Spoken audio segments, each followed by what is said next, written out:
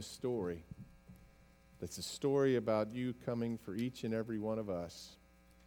Not just those of us in this room, not just those of us who even share this faith, but for the whole world that you long to turn to you.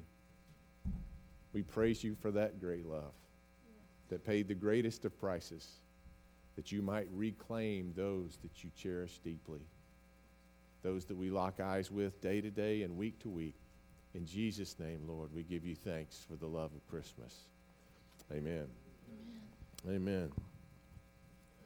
Well, maybe you've noticed that sometimes Jesus seems to share the spotlight with others around Christmas time, particularly this character. If I can get the next slide. There they are. You can kind of see Santa off to the side there. And a lot sometimes is made of that. I don't even think it's really a competition, because the root of the Santa story is really St. Nicholas from around 300 A.D. He was the bishop of the church at Myra. And it's true that legends have grown up over time, but the original story is pretty profound and pretty beautiful, of a bishop who never had a family, was never married, never had children of his own, but that doesn't mean he wasn't a romantic. He noticed the poverty and the difficulty of a man with 3 daughters whose dowry he could not raise. And so his daughters would likely not be married because he couldn't afford the dowry. And the bishop of Myra snuck in late at night and dropped gold coins through the window. He did that not only for the oldest girl, but for the 2 that followed as well. And over the years, he wasn't dropping gold coins through the window. He was coming down the chimney. And he wasn't just dropping them through the window. He was dropping them in stockings of the girls that were hung by the furnace there to dry. A lot of the roots of even Santa owe themselves to Christian origins and Christian roots. But over the years, it's been embellished. We kind of run with the story of Santa. And I wanted to compare this morning the best of our ideas as men to the best of God's ideas, Jesus. Think about it. Santa, he takes away our mantle cookies. Jesus takes away our sin and our fear of death. Santa comes one night a year, and usually no one sees him. Jesus came for the world to see, to make a stake in history for all the world to remember. Santa seems to be all-seeing from the songs that we sing. He's watching to see who's naughty and to see who's nice. Jesus watches over us as a shepherd, not to make a list, but to rescue us, to be the lover of our souls. Santa, we imagine, far, far away on the North Pole, but Jesus is with us in our sin. He is Emmanuel, God with us, as we just sung. He's with us in our sin. He's with us in our sufferings. He's within us by the promise of the Holy Spirit that now lives within those who believe.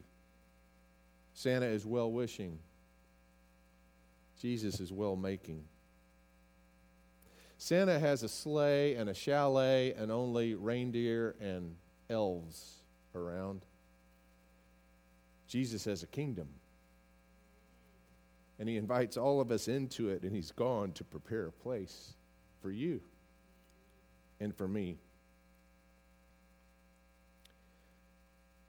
Santa is dearest when we're a child. Jesus grows dearer year by year.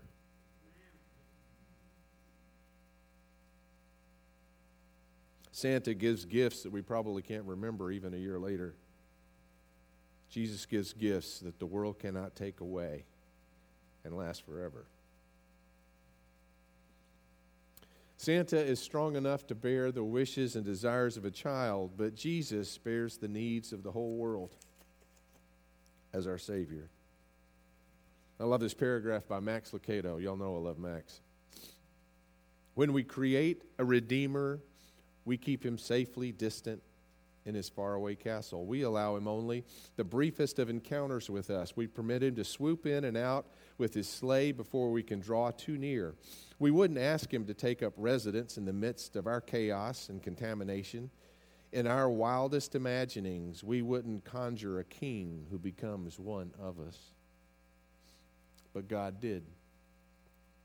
God did what we wouldn't dare dream. He did what we couldn't imagine. He became a man so we could trust him. He became a sacrifice so we could embrace him. And he defeated death so we could follow him forever. Thank God that we have a hero of Christmas to worship this morning. And he calls us to do this in remembrance of him. Lord Jesus, we thank you not only as you came for us at Christmas, but as you went to the cross. That on the night that you gave yourself up for us, you took bread.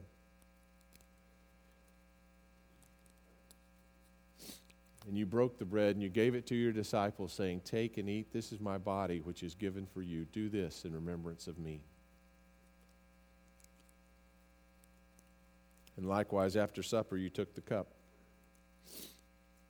And you gave thanks to our Father, and you gave it to your disciples, and you said, "Take and drink, all of you, for this is the cup of the new covenant, poured out for you and for many for the forgiveness of sins. Do this as often as you drink it in remembrance of me." And so, Lord God, we pray that you pour out your Holy Spirit on these gifts of juice and bread and upon us, your people, that by our faith this morning we might partake of you, your body, your shed blood for us, that we might know your forgiveness, your infilling, your empowering. Bless us, Lord God, that we might truly be a blessing to your world. You living within us, you living through us. Lord God, we invite you to take your place on the throne of each of our hearts. And we pray as Jesus taught us to pray, saying, "Our Father, who art in heaven, hallowed be thy name. Thy kingdom come, thy will be done, on earth as it is in heaven.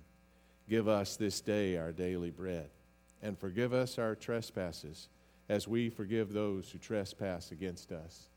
And lead us not into temptation, but deliver us from evil. For thine is the kingdom, and the power, and the glory forever." Amen. Thanks be to God.